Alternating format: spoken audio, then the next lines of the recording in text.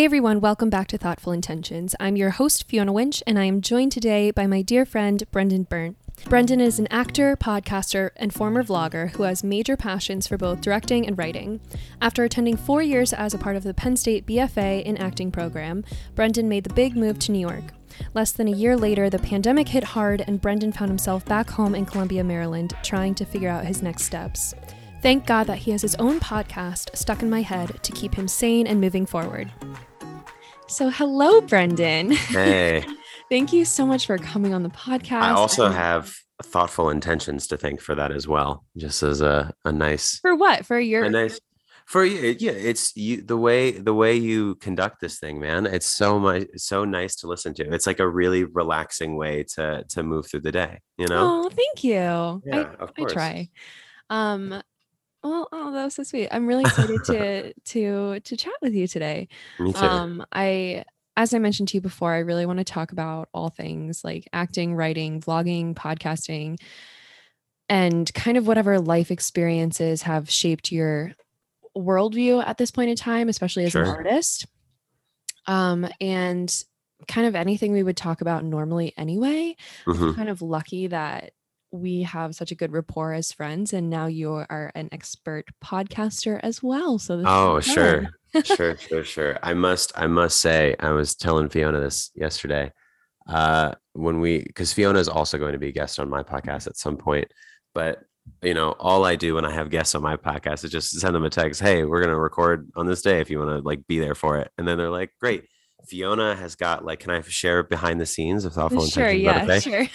Fiona was like, hey, do you want to do it? And I was like, of course I do. And I get a big, long, really professional email going over all things details about the podcast and a professional like Zoom invite and everything. It was just like, my mind was blown. So when you talk about expert podcaster here, no, you know? And as I told you, it's only because that's the easiest way for me not to ask a million questions afterwards and I love it. Annoy my guests like more than I already do. Well, that's definitely what I do though. Is like, I remember when I had Graham on the podcast, I don't know if people know who Graham is, but I had a person named Graham on the podcast once, and he was our very first guest.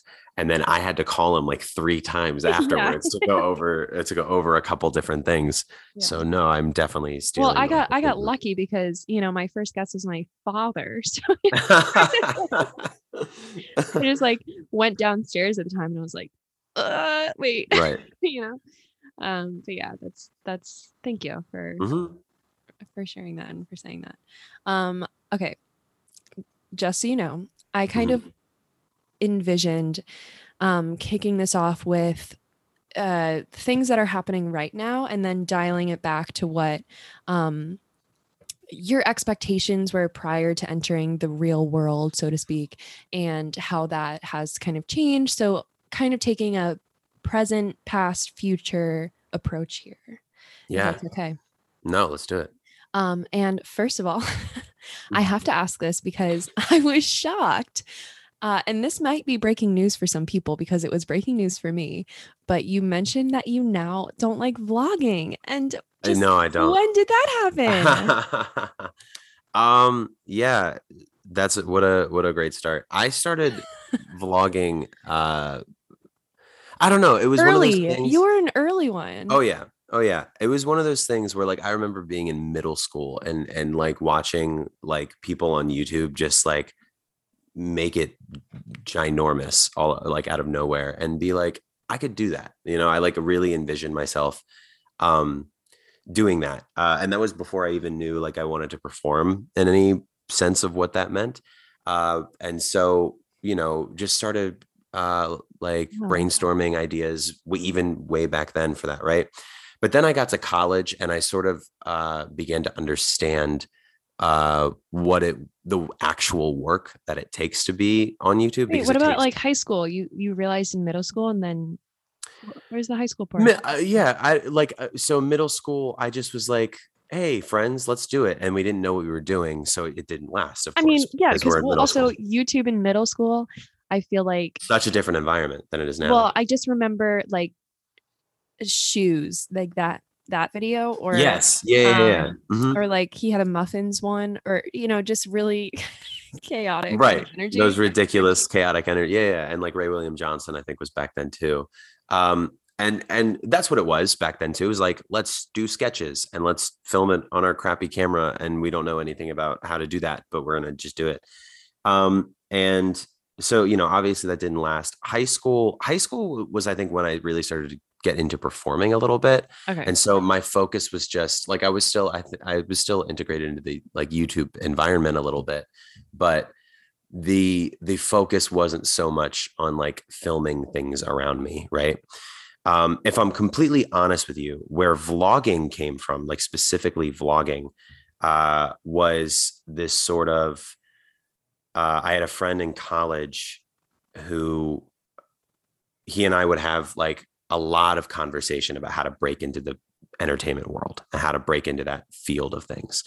And this was before like the big Logan Paul scandal, and a bunch of other things. And what we were seeing was the YouTube platform had changed dramatically, into just being like daily, every single day content of just filming people's lives, right? And it seemed like it wasn't that hard to do because it kind of was just like, let's just put a camera there and like, let's just make things happen. And so that's what I started to do in college as a way of like, you did so much more than that. I did a lot in college, but like in the, no, but I mean, like vlogging, in your vlogs, like you, it was so much more organized than you're making it out to seem. That's kind of the reason that I don't like it, is because I was forcing things to happen so that I could make content.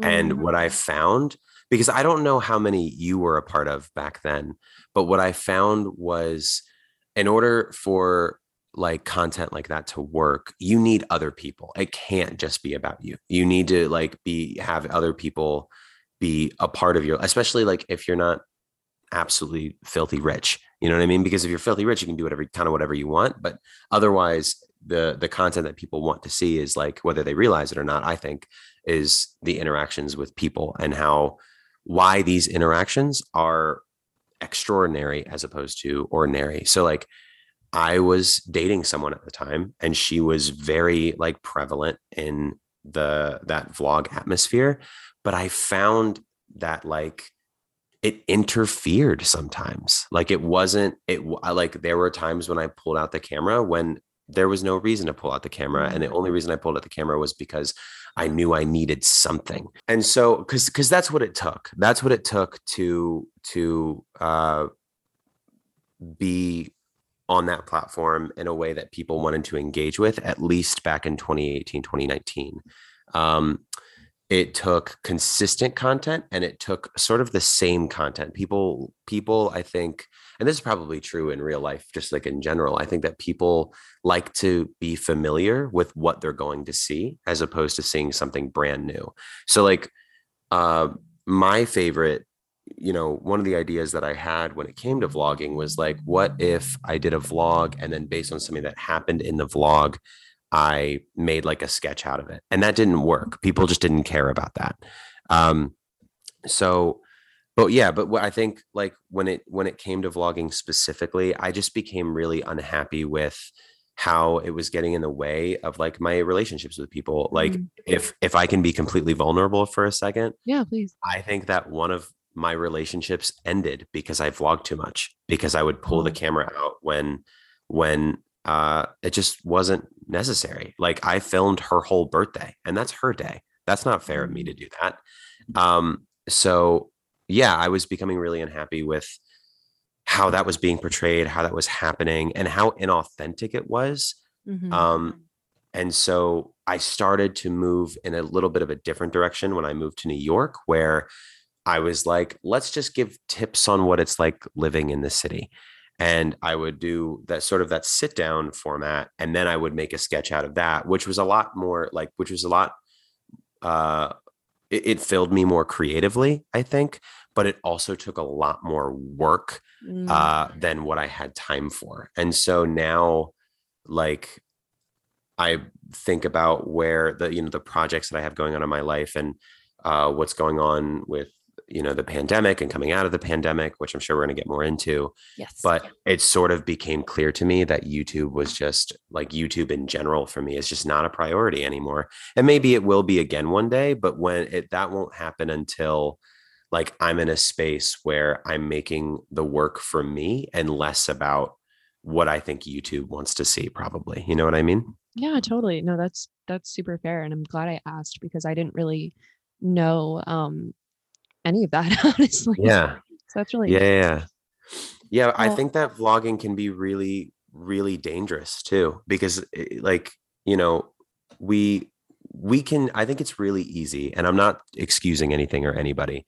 I think it's really easy to like just look at what Logan Paul did, just as an example, because we brought it up earlier, and be like, what a jackass for doing that. You know what I mean? yeah. But I feel pretty good about putting money down that if he were not making the content that he were making, he probably wouldn't have been pushing for something so extreme and graphic in nature. He probably doesn't even go on that trip to do whatever he was doing on that trip. Right. If he Except wasn't for the views. right, if he wasn't vlogging every day, because you're constantly uh, looking for something in your life that is out of the ordinary and pushing for that. Yeah. The biggest the vlog that I have that has the most views is one of the ones where I'm in London and I'm out and about in London, and so that's the type of stuff that people want to see. And that was an extraordinary day for me. But then I also have vlogs where I don't know, I'm just literally just talking to a camera and trying to force things to happen. Right. And I've had people watch that and like message me and be like, "Are you okay? Like, is everything okay?" Oh, Which is no. obviously not the reaction that I want. So, Oh, no. so yeah, so that's kind of the story there. Yeah, no, that sounds like, I mean, that sounds pretty toxic. And Yeah. I know that a lot of social media, not that I don't really know that I would, I guess it is social media, but it's a little bit different, but still in the same way of just this like highlight reel concept. That's certainly unachievable every day. So Exactly. I totally get where you're coming from. Cool. Well, good to know. Yep. So instead of vlogging, you are still doing some other super creative endeavors. And that's where I kind of want to just ask you what's up right now. Like, catch me up. I know you're working on the podcast. There's Yes. a move to LA pending, and you're Yes. auditioning a lot more, right? Yes. Yes. Yes. Yes. It's really exciting. Going into the pandemic, like obviously things shut down. I do have representation in my representation, and I had a long conversation about like, what is sort of best for me right now. And way back then is what I mean.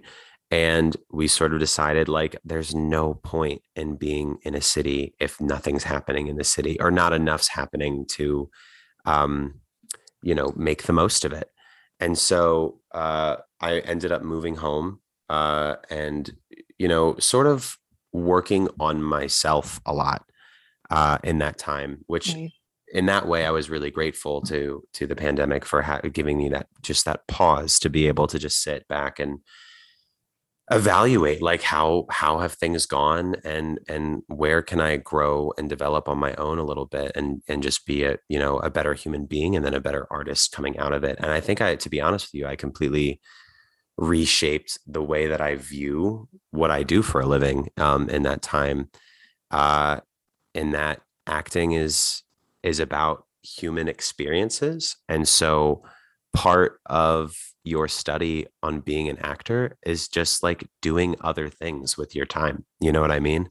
Yes. Um, 100%. yeah. And so,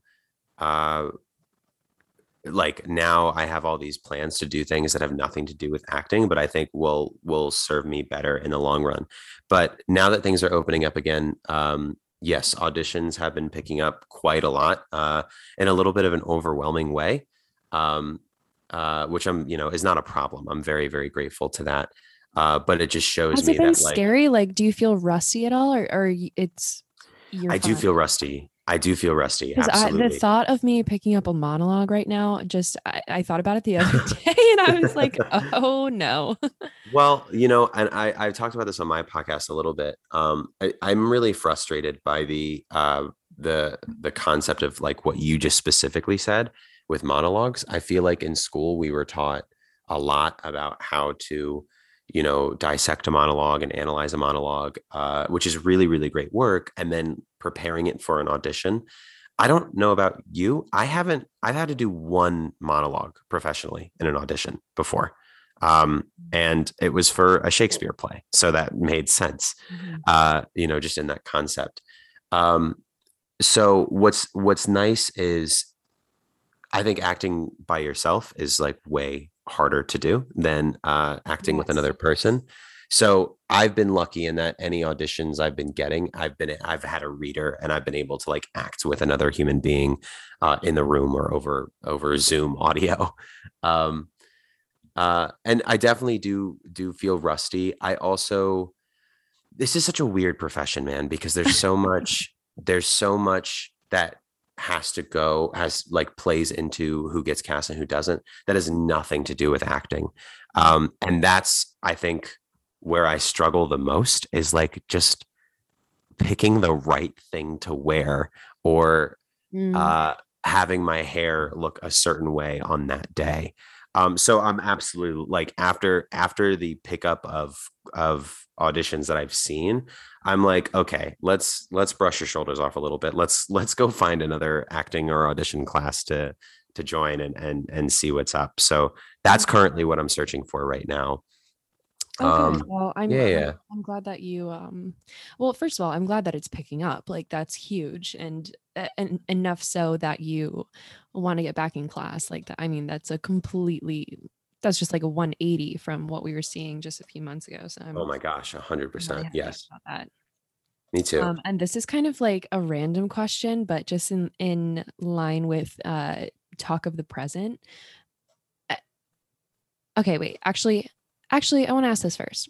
Are Okay. you torn between okay, The I answer wanted to is ask yes. you yeah, I wanted to ask you what TV show you would put yourself in right now, but while you're thinking about that, I also wanted to ask like if you're torn between theater and film at all or if that's like been a back and forth thing or if that is informing your audition search right now or your move to LA or any of that.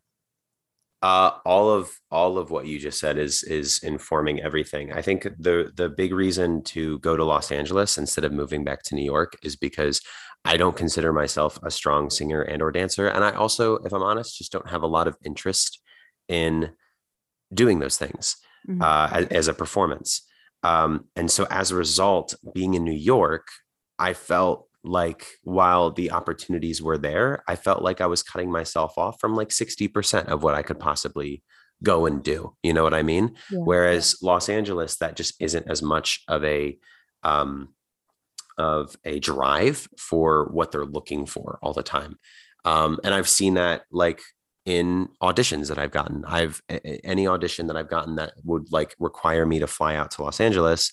Uh, I don't think I've had to like sing ever, but there have been several things that like New York has sent me, even like voiceover stuff where I don't even have to leave my home, where they're still like, yeah, no, can you just sing 16 bars of this? Mm. And I'll do it. That's fine. It's just not necessarily what I'm interested in, and it's also Yeah. not necessarily a strength I hold.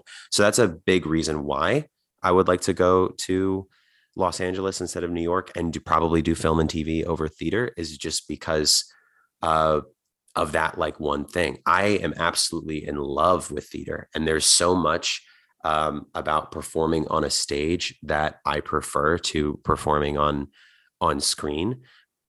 But I think that until I really develop like a higher name for myself, crossing those bridges into the theater world is just harder. And I feel like I'll have Mhm. an easier time um, breaking into film and TV. Does that make sense? Yeah, that makes a lot of sense. Yeah. Yeah. So it really is like it's got nothing to do with like having a preference of one over the other. But it really is just like a business decision for me, you know? I no, Um, I think that that's fair and I I think a lot of decisions in this industry can end up feeling like emotional decisions, and I Hmm. appreciate every kind of logical business decision that you can Yeah. reach in the process, because Yeah. Yeah. otherwise it can just feel like a lot. I agree. That's so interesting you say that. I think that because of what the theater world asks of people in terms of being vulnerable, you sort of feel like sometimes that's what the entire industry is. But the Yeah. reality is that it's a business. It is absolutely 100% a business, um and that's sort of hard to I think Follow.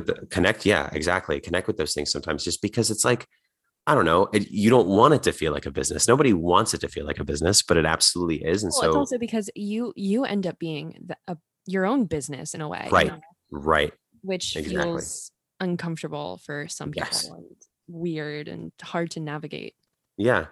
Yeah. And I don't know that I would have had the confidence to say that a year ago. Like, that's something that I sort of figured out during the pandemic as well, is like, okay, where does my view of what I'm doing need reshaping? Oh, the reality is I'm my own business here. I'm my own brand, and I need to learn how to sell that brand, and see how that brand can help other people's needs. You know what I mean? Yeah. And when I took that turn to it, I was much more motivated to do a lot of the other heavy lifting stuff that I think people don't like, which uh, in some regard is the social media stuff, the website building, the making connections, and the stuff that has got almost nothing to do with actual performing. Yeah. Yeah. Networking sort of. Yeah. Yeah. Hmm. So, what TV show would you put yourself in right now? Just so we have This a sense of what brand Brendan is going for. Yes. So there are things that I want to do, and then there are things that the industry wants me to do. So I think that, like, a great comparison, this is going to sound so bad actually, but I think that the way that the industry sees me Uh-huh. is I think his name's Bryce from 13 Reasons Why, the bad guy in 13 Reasons Why. The I'm not super scrawny, so like the more broad chested, bully in like a high school or college setting. It's either that, or it's like the best friend of the lead who doesn't get the girl in the end, or it's like something military based, like something where I have to, you know, like be disciplined in that way. um that seems to be a lot of the work that's calling for me. And then just the generic, like, white guy in a business suit, like that seems to be, pretty what people go for as well. What I would love to do, the type of work that I would love to be doing at some point, is like some long running dramatic show like Peaky Blinders. I think would be like an absolute dream come true, if you're familiar with that one. um I also just in general think that uh the aesthetic and style of British television, as opposed to American television, is more actor friendly as opposed to consumer friendly, which I think, just, and this is an opinion, people may completely disagree with me here. He's Uh, cultured. yes, yeah, yeah. It's a big cultural difference, and I think that I'd be more interested in doing the British stuff if the Brits will have me. Um, yeah, does that make sense? Yeah, no, it's so funny because I remember, in college being so consumed with this conversation and just how other people perceived me when I walked Hmm. in a room versus what I wanted to do. And I don't really even know that I came to a conclusion about what I wanted to do because I was so like engrossed in this concept, which can feel a little narcissistic and just toxic in a way to be so concerned about how you're perceived, but it's a weird line to walk It because is. it does matter. Well, um it absolutely matters, because the you building your own brand here, it matters how people view your brand. And like, I think the big lesson, and this is a thing with the YouTube stuff as well, people want to put you in a box. In fact, people want to put you in their box, and this is not a conscious act, I don't think, but you kind of, if you look at like several major like ginormous hugely successful actors, their careers sort of start by them just kind of doing the same thing over and over and over again, the same type of parts over and over and over again. In order to, I think, have success in this business, at least right now, you need to be able to be okay with other people saying, this is what you are doing, this is what you need to be doing. And then when you sort of develop that trust, and manifestation may be part of it too, that's when you can start to break outside the box a little bit. But no, I completely agree with you that it almost feels like it doesn't really matter right now what I want to do, the type of work I want to be doing. It more so matters where people But see it me. does. But it does, because that informs the way that you walk into a room, what you want to do. Like if you want to go military, like that's just a certain way that you carry yourself, you know what I mean? Versus um the ways that other people might mold or shape you. And of course, like I think at least for me, and I don't know if you feel the same way, but I was more concerned with being as versatile as possible. And Mm. that kind of got in my way, I think, a little bit, because it was less about what I wanted and how I carried myself and more about how can I be whatever this person needs, which I don't know. It's not very clear. And I agree with you. There's probably more of a balance than the way that I said it. Um, no, but I understand, like we said, from a business perspective, you, especially when you're breaking in, more often than not, probably someone's going to decide for you. yeah. So I don't know. It is interesting. Like I think so. I will admit that I do think this field is also pretty toxic for a variety of reasons, and for and in varying levels of the business itself.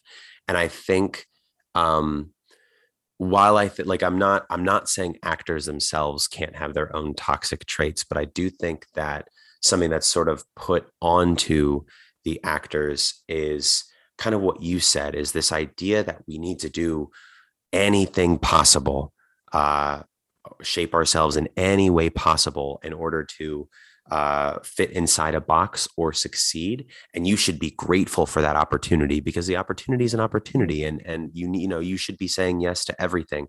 When, like, the reality is, one of the first gigs I got an offer for. I'll try to not be super graphic. I immediately said yes because it was a role, and I was like, yes, this is exactly what I need.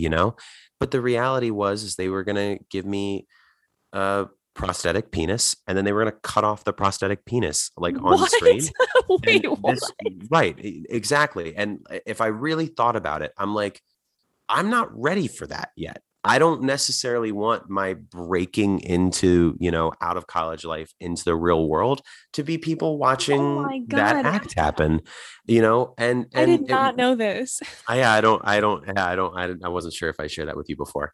Um, and so, like, but I said yes to it because it was a role. It was one that had lines. It was one where I was going to get screen time, and it was one where they were going to cut off my penis. And I just, Jeez. as it got closer, I realized more and more, I'm like, I don't think that's what I want. And I sort of took a stand for myself, and I'm really, really happy that I did, because another opportunity rolled right through anyway, and it was something that I was much, much more comfortable with. But I sort of reflect back on that moment, and I was like, when I auditioned for it, I knew what was going to happen. I knew that that was what was supposed to happen, and yet I was like, I don't care.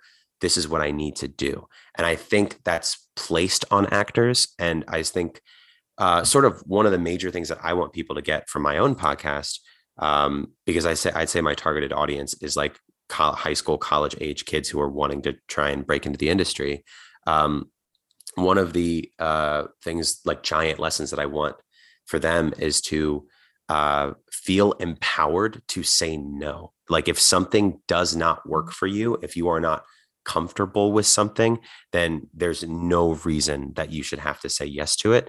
And that even though it's a role, even though it's an opportunity, like your mental health, your self-care and your comfortability should still take priority. There are jobs that I ended up taking, um, that I felt like my safety wasn't a priority. And I was really upset about it. I felt like manipulated.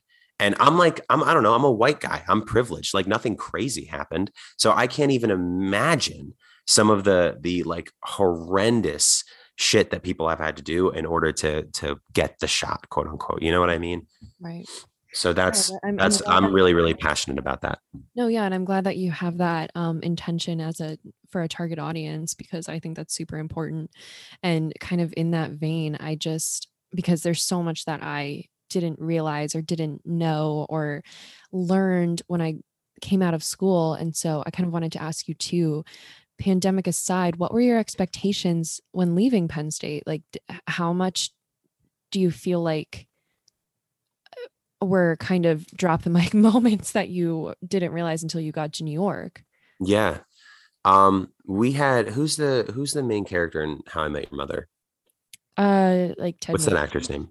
Uh, Yeah, the guy. So the is it Josh Radner? Is that crazy to say that name? I think I don't know. I don't remember exactly. Ted Mosby came to visit Penn State my senior year, um, and one of the big takeaways that I got from him speaking to us, was the how to prioritize your mental health. Like he really, I felt like he went over how to do that more so than like getting into the industry, making connections, the things that you think you're going to get from a meeting like that is like, no, it was like how to prioritize your mental health. And I mm, wish that I had listened to him a little bit more because, moving to New York City, and even though like I already had a nice community of people there that I just got to join, like I was very lucky in that, but moving to New York City, I think right away I got some cool opportunities, and then those opportunities fell through and I didn't know how to deal with that, like rejection. I mm, didn't know how to deal with that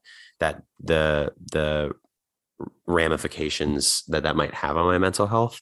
um and so when it comes to like what I was expecting, I think I was expecting that I would have a part-time job and I'd have to work hours that were ungodly some days, and that I would be getting up at 6 a.m.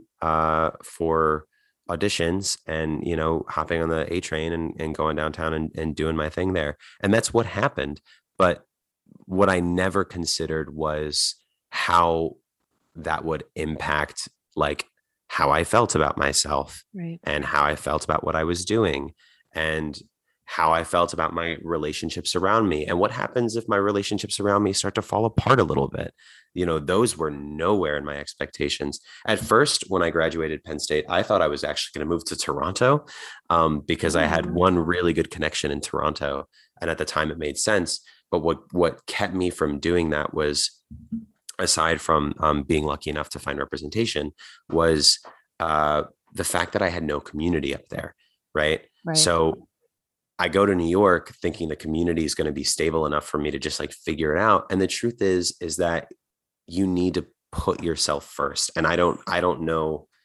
I still have trouble with this. And I think probably a lot of people do, of like, how do I put myself first, at least a little bit every single day so that I don't lose my mind? So I Mm, think that's where the expectations I think fell a little bit um, was just I didn't know that I could be that sad sometimes, like if I'm honest. yeah. No, yeah, totally. I mean, I feel like I've been out for 3 years now, and I still just think constantly about that transition, and what I wish I had known, but also probably what I wouldn't have understood were it told to me earlier anyway. It's kind of like one of those things where you get thrown in the deep end and you're like just there. Yeah. You can't really like theorize how to swim, like maybe a little bit, but Hmm. until you're in the water, so to speak, that's just like when you get to practicing. And I don't know. I think about it all the time. So thank you for sharing that. And um, yeah, I mean, this. this, I don't have to tell you this, but the auditioning is a job in itself. And Hmm. um That you don't get paid for. right, right. Yeah. Wow. Yeah. Yeah.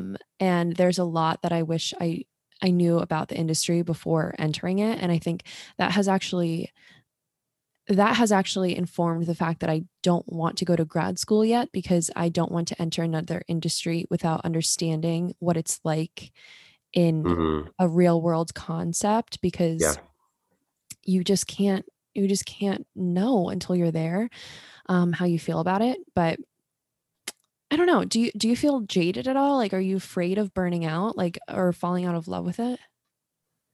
That's a great question. I did a music video last year and had the best time. I like it was just every single day we were shooting. I had to drive an hour and a half to get there, and it was just so much fun. I didn't care. I didn't mind driving. I didn't mind the work. I didn't mind the process.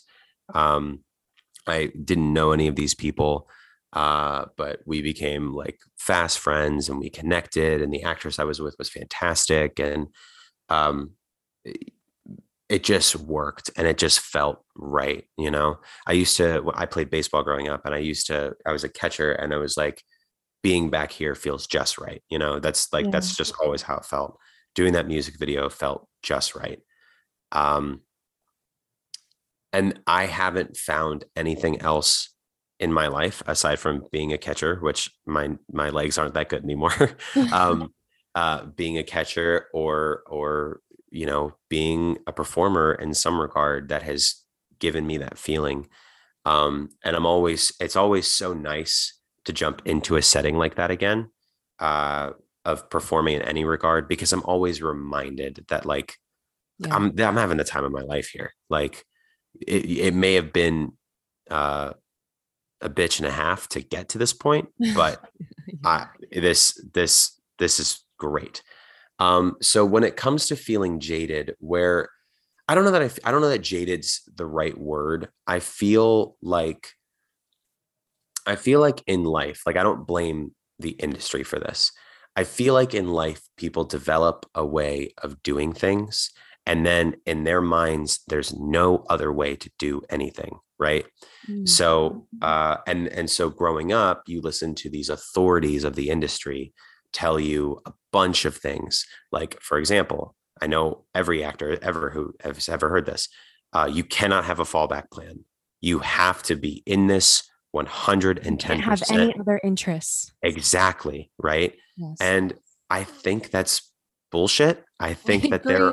I think that there are a lot of people who just find themselves that don't do any training whatsoever, and they just find themselves in the right place and right time and get to do it, and then they can go back to their day job if they want. Like that's just I was there's just saying that to Cameron last night, because, yeah, even as I'm pivoting into the publishing industry, right. I still feel like I identify as a performer. Like Yeah, that's not going to leave my body, and this experience isn't going to, like, I'm not going to suddenly be someone else just because I'm exploring and another interest of mine, and right. I just don't find it linear, I agree. And there's no reason that even if you're leaving it right now, there's no reason that you couldn't try again, or you couldn't try as you're doing other things. Like those things are possible and should be explored. Um, and there's obviously benefits to only doing the acting thing forever, sure, but that doesn't necessarily mean that the benefits are going to pay off and you only live one life. I don't know, like No, just do what I you. think honestly, it wasn't until everyone had to slow down. And, you know, we were talking about this a little bit earlier, but we both were privileged enough to, take pause and kind of reevaluate, or just evaluate, period, which was not the case for a lot of people. So I acknowledge that privilege, um, first and foremost. Mhm. Um, oh gosh, what was I going to say? Oh geez, now I lost my train of thought. Uh, Wait, what were we? What did you just say? Here, let me get back into it just a little bit, and then maybe Okay. you'll remember. So I don't know that I feel jaded by the industry. I just feel frustrated with the Oh, fact that yep. I had a perspective on how this was supposed to go, my sort of my whole life. And then I get into the industry and I realize like, no, I can do this the way that I want to do it, and it can still work. There are other factors to that, obviously, but I don't have to, I don't have to dedicate every day, all day to this thing. Yes. I can go and do other things and live other aspects of my life, and it still be just as beneficial as submitting 5 to 10 auditions right when I wake up in the morning. These That's things what are all possible. that's what I was going to say is I think slowing down really created space for people to accept other, exploring other interests or just Hmm. finding other ways to live sustainably outside of auditioning and outside of acting. And so I think now a lot of actors are there's just like less of that toxicity of like this is all you have to do, this is your Right. only focus that you're allowed to have. Right. So I think that will be a good change that I hope sticks around. And I agree. on that note, did you want to do this like when you were little? Like what did you want to be when you grew up? Oh, what a good question. Well, Um, yeah, I mean I'm curious, but also you were mentioning like your expectations or how you saw yeah, you thought you were going to see the world when you entered. So, right. No, I definitely was, like growing up and dealing with, masculinity and what my masculinity meant in culture. I definitely thought it was weird to do theater. I definitely thought it was weird to do anything aside from like play a sport. Um, and so growing up, I sort of always just envisioned myself like just figuring it out later. Like I don't know that I really ever had some sort of dream, but I did know that I was dramatic. Like I was the kid, I was the kid who would like kind of sort of fall and make a really big deal of how I just fell. You know what I mean? To okay. everybody, and I made it everybody's problem. Yeah. And I remember very early on, my mom was like, "You should just go to an acting class." And I said, "No, it's really weird. I'm not going to do that." But I was friends with a couple of people who, going into high school, decided they were going to audition for the play, and I kind of had a crush on one of them, and I was like, "Okay, yeah, I'll do it. Okay. Sure, whatever." And then I got into the play, and I was like, "Oh, okay." So now I have to figure this out. I have to do this. Um, and I had already like done some Shakespeare stuff in like English class, so it was already like gazing my interest a little bit. But then doing that play and being part of that process for the first time really like kind of changed the world for me, like changed my whole brain around. And I knew that I just wanted to keep doing it over and over and over again.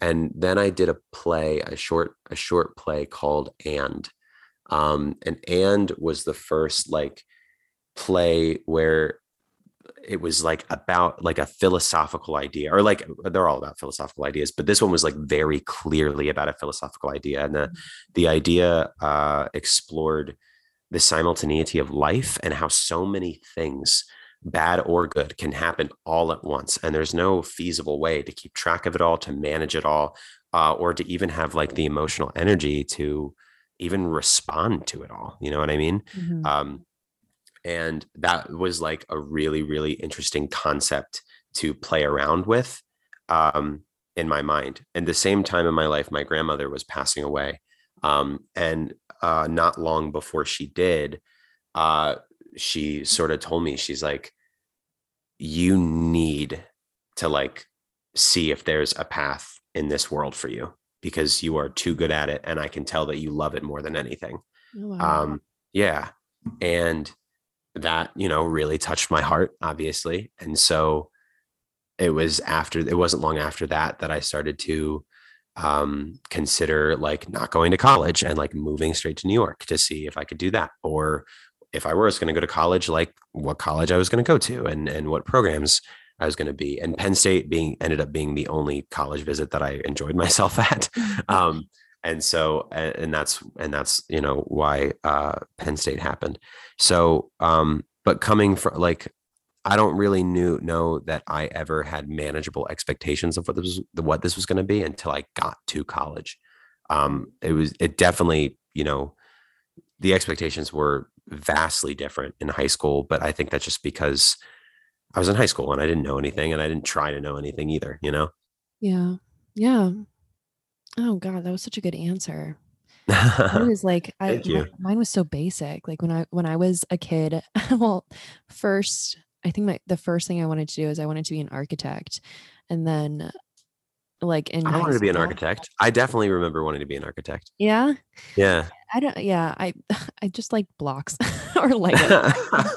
But in high school I was debating theater or psychology, and then I took my AP psych course and I was shocked at how much science it was. And I was like, never mind. Like trying to memorize the parts of the brain. It Right. just was, not great for me. Right. Um, cool. Well, I remember you mentioned this earlier when we were talking about Josh Radnor, but I mental health. Yep. And I remember talking to you about this mid-pandemic, and Yep. we were both sort of having a moment. And like I was saying, safe and healthy, thank God, roof over our heads, acknowledging that. Mm-hmm. Mental health was definitely faltering a bit. And I only ask this because I know that you're on the other side of things now, but would you be open to talking about that? Like, how did you manage that and learn from it perhaps, or learn more about yourself in that moment? Yeah. Yeah. Yeah. The hardest part when you're in that like deep mental health rut is uh taking a step forward, right? And I don't think it really matters what it is, but it has to be a significant step, something that you can celebrate. You know what I mean? Yeah. And to like, I think a lot of people think the answer is like delete your social media. That's not a step. That's just like I think that people blame, and rightly so, but they sort of blame where their mental health is at sometimes on like being so invested in what social media is. But in my experience, just deleting social media is not a step in itself. It's just sort of a thing to like isolate you even more in a way, which is really horrible. Um, Mhm. so Interesting. interestingly enough, I decided one day to like just get a therapist, like, you know, and I don't know what I necessarily expected from it. And what's so funny is that first therapist was a horrible experience. It was an absolutely atrocious experience. Like did zero things to help me. In fact, made it worse in some regards.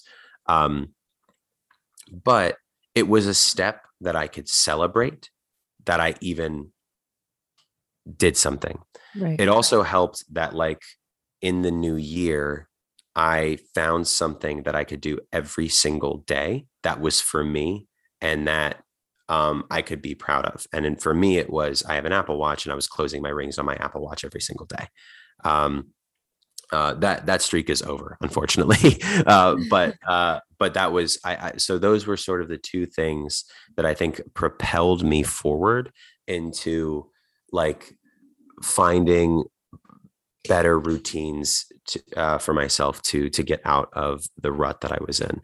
But it Hiking. was hiking. Yes, hiking also. I started hiking like often and like just going out and exploring areas that I've never been. And I think the lesson that I got from that was like there is a desire to step out of your comfort zone for me anyway. Like I never really thought that I desired that too much before.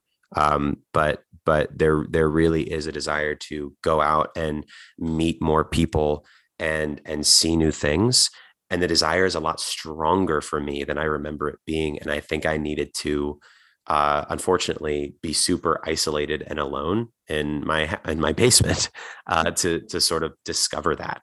And so I also became really obsessed with my self-awareness and um, really started hardcore focusing on like, what are things that I was doing before the pandemic or in the pandemic that may have been self-sabotaging, that may have been toxic towards other relationships in my life, and really like figuring out like what my role had been in society and how that was affecting myself or other people.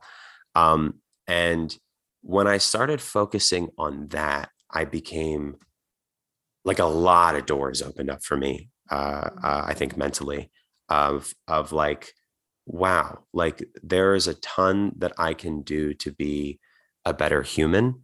And it's not that hard to do. You know what I mean? Yeah. It's not that hard to acknowledge other people in this way that you hadn't been doing so before. And as a result, like I've made so many friends, even in the pandemic, but now that we're coming out of the pandemic, like there are so many new people that I get to talk to on a day to day. And so many like relationships that I am investing in and feel really, really good and hopeful about. Um, Even with my imminent move, you know what I mean? Yeah. So yeah, it's like my whole world has changed.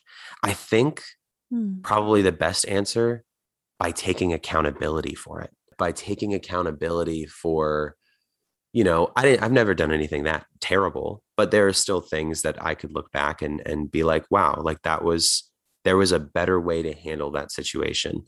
There's a better way to handle, that phase of your life. Yeah. And it's happened and it's done with. So don't stress on it. But also, like, what lessons can you learn from that? And so, like, So like writing not those, repeat it. yeah, yeah, yeah. So, like, writing those down, you know, and really like living up to my word. And it's still hard, and it's still something you have to practice at. But I think taking accountability um, for my own self is what's changed everything, you know? That's awesome. Um, and that's hard work. So I commend you Hmm. for even uh, like opening that door and trying to make a concerted effort to Right. put your best self forward at any given time. I think that's all that like we can ask of ourselves, you know. Yeah. Thank you. Yeah, of course. And I do want to ask briefly about stuck in my head, but I feel compelled because of your answer to ask you how your vision for your future has developed. Mm. I think it sort of goes back to what I was saying about like my whole vision of what acting is and how I can become the actor that I want to be has completely changed. It used to be the academic answer of like, you need to be taking 20 different classes and you need to be submitting every day and you need to know what's going on every day in the industry, and you need to be doing, and there's benefits to doing those things. But I kind of want to learn how to be a boxer. Like Mm, that's just something that like developed pretty randomly. Um, and that's something that I'm like, this could help me out in acting in 20 different ways that I can count off my head right now. And beforehand, I don't know that I would have tried to engage in an interest like that without being like, well, how can it specifically help me in every audition room ever? And I think that was a really closed-minded way of thinking about it. So now the really vague and the vague answer is, I'm going to just attack the world with more of an open mind and see what comes back when I, put things into it. I'm going to actively try and meet more people. I'm going to actively try and do things that I've never done before. Um, and like put in enough effort to maybe become good at it, or maybe not. I don't know, but at least I'll have, the experience playing Red Dead Redemption during the pandemic when I was really sad made me like, I don't know if you're familiar with that game at all, but you ride horses a lot in that game. And I'm like, I kind of want to learn how to ride a horse. I don't know where that came from. That's never okay. really been a desire before, but I kind of do now. And so I haven't taken the step to actually do it, but I did like look and, have an active interest in, in looking at those things. And I think just having a better understanding that those other experiences for my specific thing that I want to do can and will help. And it's silly to think that it won't. And it's also silly to think that I need to be investing all of my time into just like a script every day of my life. You know what I mean? That's not necessary. No, I know. And that's half the reason that I joined a sorority in college, because it just drove me crazy when I was surrounded by theater people who were only interested in theater. I was like, seriously, guys, like you have nothing else that you want to do? Like, what? Exactly. It drove me nuts. And Yeah. I know that's perpetuated by the industry, or at least was more so previously, but I totally get it. And I'm excited that you are excited about those things. It's awesome. Yes, me too. Thank you. Yeah, of course. So before we wrap up, I do want you to be able to plug Stuck in My Head and just kind of give a little bit more information about that, and obviously plug everything else that you where people can find you. Yeah, sure. Yeah. Thank you. Stuck in My Head is a podcast that I started with my two roommates who lived in New York with me. They're Nick Case and Jonathan Hashmoney. And it came from a conversation about like acting. And then you can probably apply this to a lot of things actually, but how like in acting, the goal is to get out of your head and to just kind of like trust your instincts and to trust the script. But often what stops us from doing that is being stuck in our heads because we're overanalyzing or overthinking things. And so that's where the name comes from. And what we talk about is, or at least season one, what we talked about was the things we were stuck in our heads about living in New York and what those experiences as actors and how those experiences sort of shaped us and what we wish we knew and what we still were trying to learn and all of those things. And then season two, is when COVID hit. So that gravitated into more open dialogue about the industry in general and how we're stuck in our heads about those things. Quite a few things that Fiona and I talked about today. We've sort of gone over on the podcast probably a couple times. And you can find that on Apple Podcasts or Spotify just by typing Stuck in Our Head. Is it Stuck in My Head? Shoot, I don't know the name of my own podcast. I think it's Stuck in My Head. It's Stuck in My Head. I know that for a fact. Yeah. And that has been a saving grace for me in my mental health. And it's also like, when we talk about like accountability, it's also like I talk about those things there and I learn more about myself there through really honest and open conversation with Jonathan and Nick, who are both fantastic human beings. And I'm very, very lucky to have them in my life. Yeah. So that's Stuck in My Head. And then I don't know, I feel weird about plugging social media, but like if you want to follow my Instagram, Brendan Burnt, that's my Instagram. That'd be cool if you wanted to. Cool. Big shout out and thank you to my friend Brendan, and thank you to all of you for listening. This has been Fiona Winch on Thoughtful Intentions with my guest Brendan Burnt. Go follow the Thoughtful Intentions Instagram account at Thoughtful Intentions Podcast, and don't forget to like and subscribe wherever you listen to your podcasts. Thanks.